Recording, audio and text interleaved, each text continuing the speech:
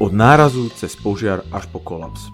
Veda nás obklopuje na každom kroku. Vítajte pri vedatorskom podcaste, v ktorom sa budeme rozprávať o vede a prírode okolo nás. Moje meno je Jozef. A ja som Samuel.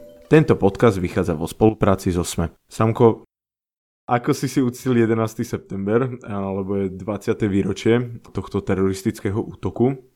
Pamätáš si vlastne na toto? Pamätám si, že som bol doma a tatino mal tedy taký blog internetový, ale bol vtedy v práci, tak ma poprosil, že aby som mu urobil nejaké fotky, čo boli vtedy na internete, že nie fotky, ale screenshoty z toho vysielania, že aby to potom mohol nahodiť. A tak ja som si to ponáhadzoval a popri tom som neviem, že či hral, že Pokémonu alebo takú inú počítačovú hru. Takže takto sa mi to pomiešalo. Hej, že presne si pamätám, že v ktorej miestnosti som bol doma a teda, že som robil screenshoty na počítači. Ty si pamätáš?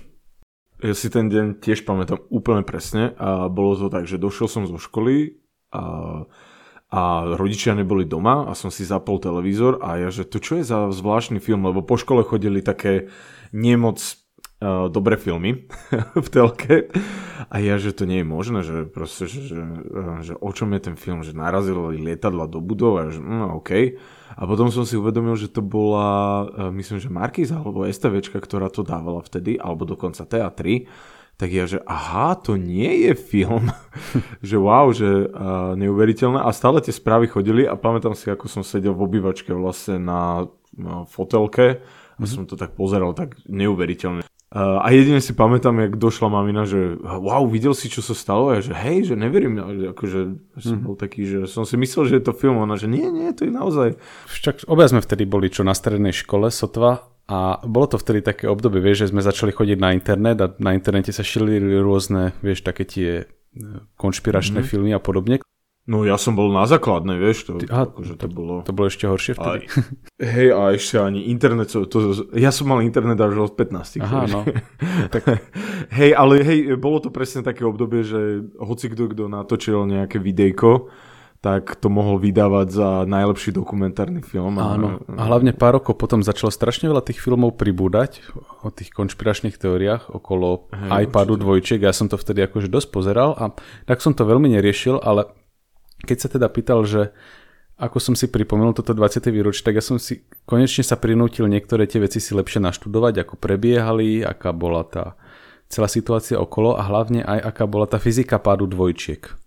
A o tom sa aj dneska budeme rozprávať, že nebojte sa, nebudeme rozprávať o pocitoch, aké sme mali, keď padli dvojčky v New Yorku, ale ideme sa rozprávať o tom, prečo padli a prečo fyzika podporuje to, čo ste videli na vlastné oči. Tak. Hlúpe, keď to takto poviem, ale niekomu to nestačí. Hej. A povedzme si, asi si to zoberieme tak, že prejdeme si 3 najznamejšie také hoaxy a ty nám, aj hlavne aj mne, lebo neviem o všetkých úplne, že nám nejako vysvetlíš, že čo sa tam vlastne stalo. Taký úplne najznamejší argument, z ktorého sa stalo až také moto je, že niektorí ľudia tvrdia, že letecký benzín nehorí dosť horúco na to, aby mohol roztopiť oceľové piliere, ktoré stabilizujú vlastne mrakodrap. A teda na základe tejto argumentácie teda vraj podľa niektorých dvojčky nemohli padnúť.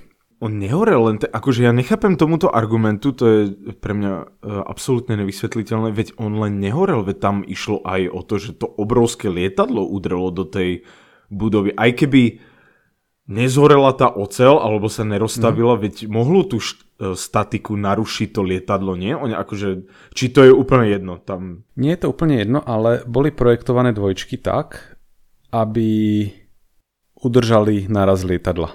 Lebo po nej počítali v takom možnosti, že keby náhodou do toho niečo narazilo, že nielen, že cieľenie, ale...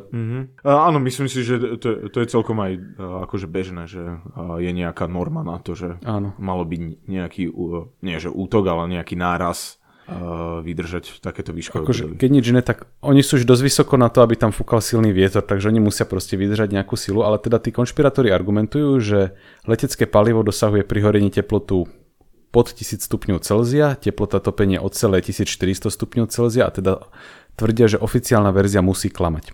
A teraz netvrdím, že toto tvrdia všetci konšpirátori, len taká ich časť, ale je to argument, ktorý som ja počúval asi najčastejšie. Áno, akože to je taký, že jeden z najznámejších argumentov. Hej. No argumentov, je tvrdení. Akože je to argument, ale nesprávny.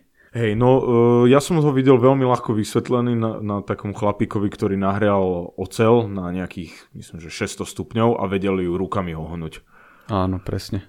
Taký kováč, nie? A povedal, že mne je to, taký kováč, on povedal, že mne je jedno, čo sa stalo, že nehovorím teraz o konšpiráciách, o ničom proste, ale nehovorte mi, že sa nedá ohnúť oceľ pri nižšej teplote proste, lebo s tým pracujem každý deň. Častočne to súvisí s tým, že my sme zvyknutí, že niektoré veci, dajme tomu, že zoberme si taký ľad. Tak ľad je strašne tvrdý a keď sa roztopí, tak je zrazu tekutá voda. No. Takže máš tam taký obrovský skok. Ten skok je, na tých 0 stupňov, že sa stáva z toho tvrdého tá kvapalná. Hej, ale toto nerobia všetky materiály. Áno, presne, že niektoré materiály sa správajú tak, že buď sú pomerne tvrdé, alebo sú mäkké, alebo sú roztopené. Že napríklad taký parafín v sviečkach. Môže byť buď veľmi tvrdý, môže byť tekutý, keď sviečku zapálíš, ale keď ho len tak zohreješ v rukách, alebo na ňo svieti slnko, tak sa sviečka ohne, alebo zmekne. Áno. A toto niečo platí aj pre tú oceľ, že pevnosť ocele sa mení v závislosti od teploty a nepotrebuješ na to, aby si vedel ohnúť ju, roztopiť, stačí ti ju len zohriať. Takže vlastne chyba toho najznámejšieho argumentu je, že ako keby sa tváril, že ty potrebuješ dosiahnuť teplotu topenia ocele, ale v skutočnosti nie je na to, aby sa oslabila konštrukcia, tak stačí, aby sa tá oceľ zohriala. S tým ešte, že do hry potom vstupí, že tie materiály sa rozťahujú, keď sa zohrievajú, čo môže tiež vyvinúť nejaký nápor na tú konštrukciu. Jasné, veď akože to, neviem, mne to príde až také, že na čo sa o tomto... No, dobre, no. Hej, akože tiež ma to zarazilo. Hej, lebo to asi nikdy nevideli oceľ potom, lebo naozaj nepozerali nejaké kovacké videá, lebo oceľ není len, že roztopená a pevná. Proste, kovač nemusí roztopiť niečo, keď z toho ide vykovať meč, alebo kladivo, alebo čo. Veď jasné, a dokáže to veľmi ľahko ohýbať, tú oceľ, proste, že... Dobre, tak to je ten prvý, asi najznámejší. Potom ešte som počul také, že butovy padli voľným pádom. K tomu nám vieš čo povedať, alebo skôr možno aj vysvetliť, lebo ja keď som to prvýkrát nechápal som, že čo tým myslia, že voľným pádom, ale to je asi tá taká postupná, taká demoličná, taký ten demoličný pád, čo si človek predstavuje, že tak keby na seba sa poskladá tá budova. Ono sa tým v podstate myslí, že ak by si stal vedľa dvojčiek v čase pádu a naraz ako oni začali padať, by si vedľa nich pustil napríklad bowlingovú gulu, tak by dopadla na zem zhruba naraz. Že z pohľadu znova tej konšpiračnej teórie, že tie budovy vyzerajú ako keby padali bez odporu, čo niektorí tvrdia, že tam musela teda prebiehať nejaká detonácia, ktorá v podstate ako keby odpalovala tie poschodia napríklad a... Počkaj, a odpor by robili tie akože poschodia ostatné? Áno. No a tento argument je trošku blbý v tom, že poprvé, že väčšina ľudí sa na to pozrie a povie, že toto vyzerá ako by to padalo voľným pádom, ale akože úprimne to nie je, že sa pozriem a vidím, vieš, že to je niečo, čo si musíš odmerať. No hej, akože to je... Lebo nikdy...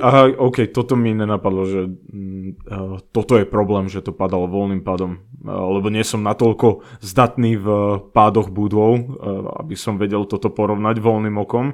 Hej. A akože existujú k tomuto dve vysvetlenia. Jedno je približné a teda nie úplne presné a potom existuje podrobné, komplexné s počítačovými simuláciami.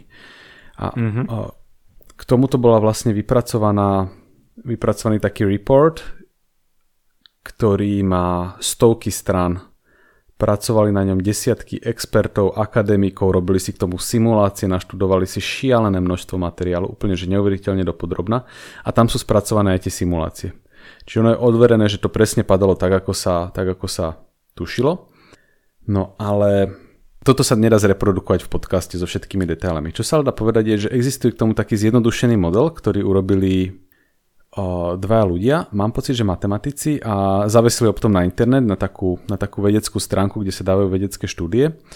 Akože na mňa je to moc. Ako pozerám ten papier, aj predtým som si ho pozeral, akože na mňa je to moc a ja chápem, že je to asi veľmi zložitý proces pád budovy. Je tam asi veľmi veľa premenných, ale... No dobre, nechám ťa ďalej, lebo som len toto chcel povedať, že asi nie každý by tomu rozumal. To je ten, čo si pozeral, ešte taký stredne zložitý a potom som si našiel taký jednoduchší, ktorý vlastne vychádza z niečo, čo sa označuje ako taký palacinkový model, že máš nad sebou podlažia a teraz v podstate sa pozeráš na takúto úlohu, že podlomí sa ti jedno podlažie a začne padať. A otázka je, že čo nastane, keď padne na to podlažie pod ním. No a v podstate problém toho je, že ty máš rôznu pevnosť tej konštrukcie voči statickému tlaku, že keď len niečo stojí a inú proti dynamickému, že keď tam niečo narazí. A tú dynamiku to samozrejme znáša menšiu. Takže ono sa to vlastne podlomí tiež a začne padať ďalej. A ty si vieš urobiť potom taký model, že dobre, vieš, že platí zákon zachovania hybnosti a keď ti dopadne, ja neviem, 15 poschodí a zoberie so sebou to 16, tak to 16 sa musí tiež ako keby rozbehnúť spolu s nimi. No a vieš si urobiť takýto jednoduchý model toho pádu a oni v tom svojom článku ukázali, že toto znova veľmi presne sedí na to pozorovanie a je to aj v zhode s tými extrémne presnými simuláciami, ktoré sa k tomu robili.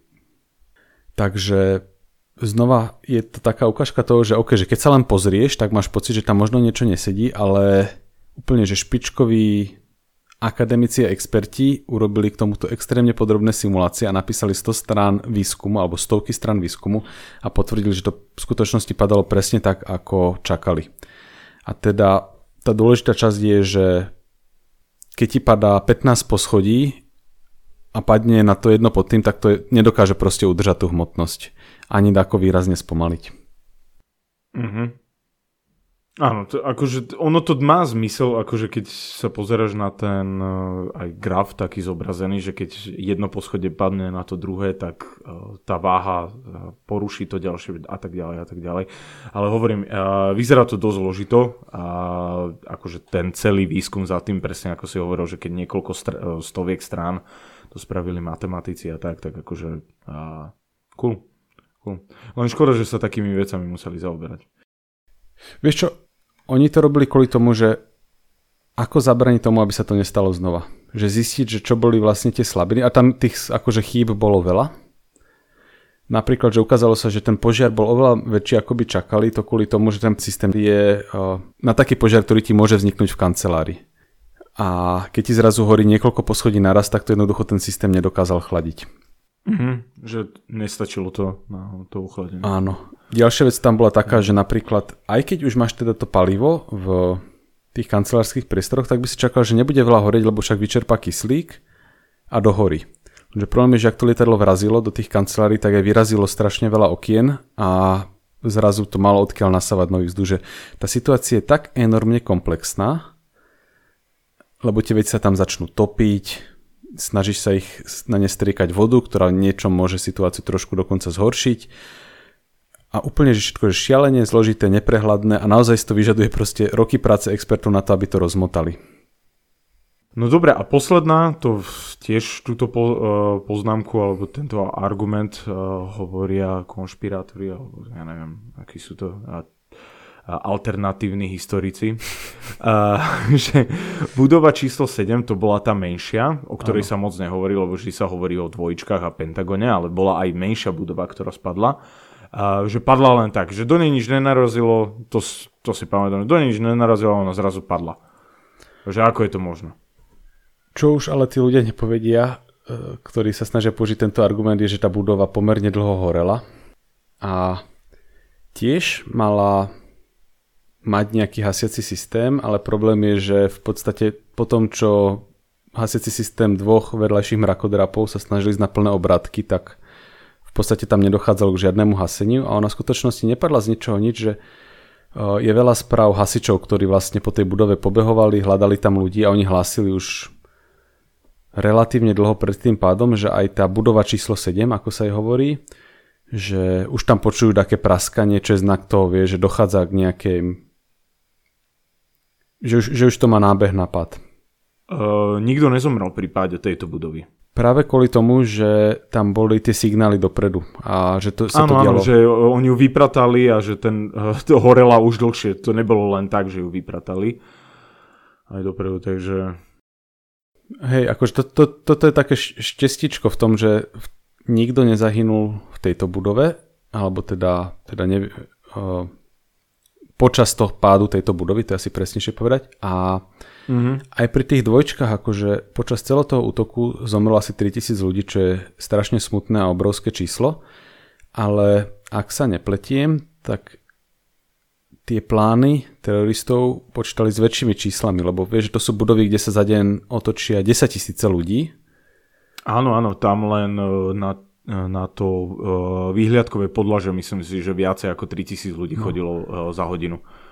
No a na druhej strane v niektorých veciach to bola smola, lebo ako sme povedali, ešte budovy boli projektované na náraz lietadiel, ale napríklad, že keď tie lietadlá narazili, tak odokryli časť tých krytov z pilierov a teda ich mohli ovplyvniť viac, ako sa očakávalo. Že aj v niečom to bola nešťastná situácia, ale znova akože veľmi komplexná situácia.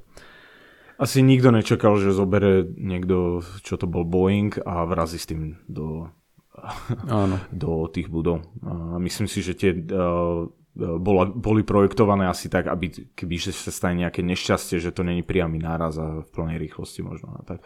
Neviem, zaujímavé. Máš ešte nejaký hoax, čo ti napadá? Lebo ja mám potom jeden taký fun fact. Môžeš povedať? Seth MacFarlane, ktorý spravil seriál Family Guy, tak mal byť v jednom z tých lietadiel, ktoré vrazilo do New Yorku. Ale zmeškal ten let, myslím. Alebo zrušil si ho? Jedno z toho proste. Mal veľké šťastie. No, na nešťastie ho nemali. Hej, aj ostatní. Na nešťastie nie, no. Ja by som k záveru povedal, že v podstate, že toto je z fyzikálno-staticko-mechanického hľadiska strašne zložitá situácia, čo sa tam udialo.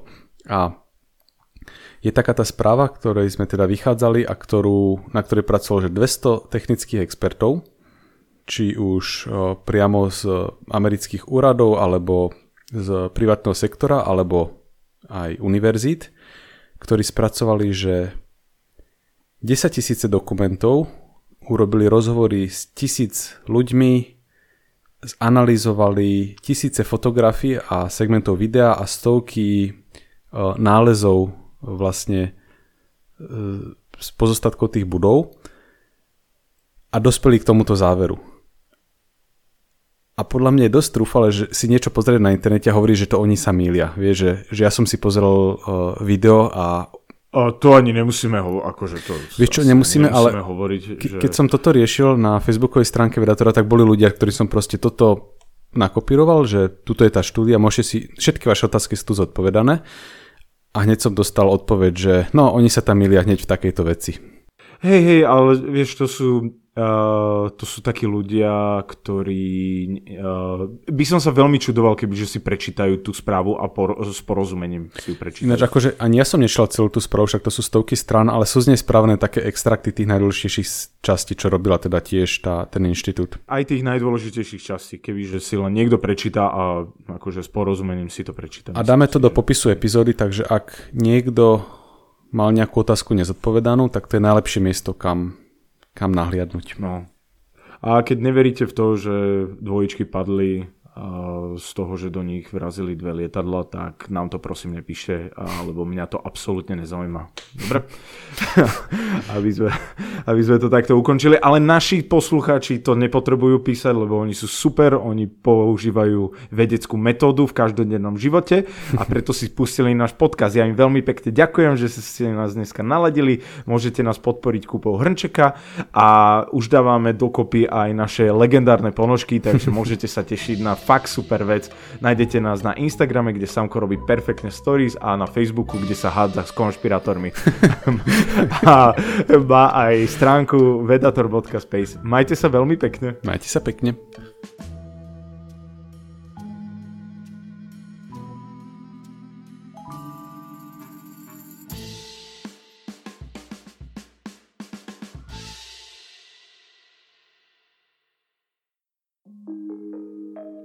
Vo Volám sa Barbora Mareková a v denníku SME pre vás pripravujem podcast Ľudskosť, kde sa rozprávame o mentálnom zdraví, lebo každý si v živote niečím prechádzame a ja verím, že nám pomáha o tom hovoriť, aby sme nezabudli, kto naozaj sme pod všetkými rolami, ktoré v živote máme. Podcast Ľudskosť vychádza každý štvrtok a nájdete ho vo všetkých podcastových aplikáciách.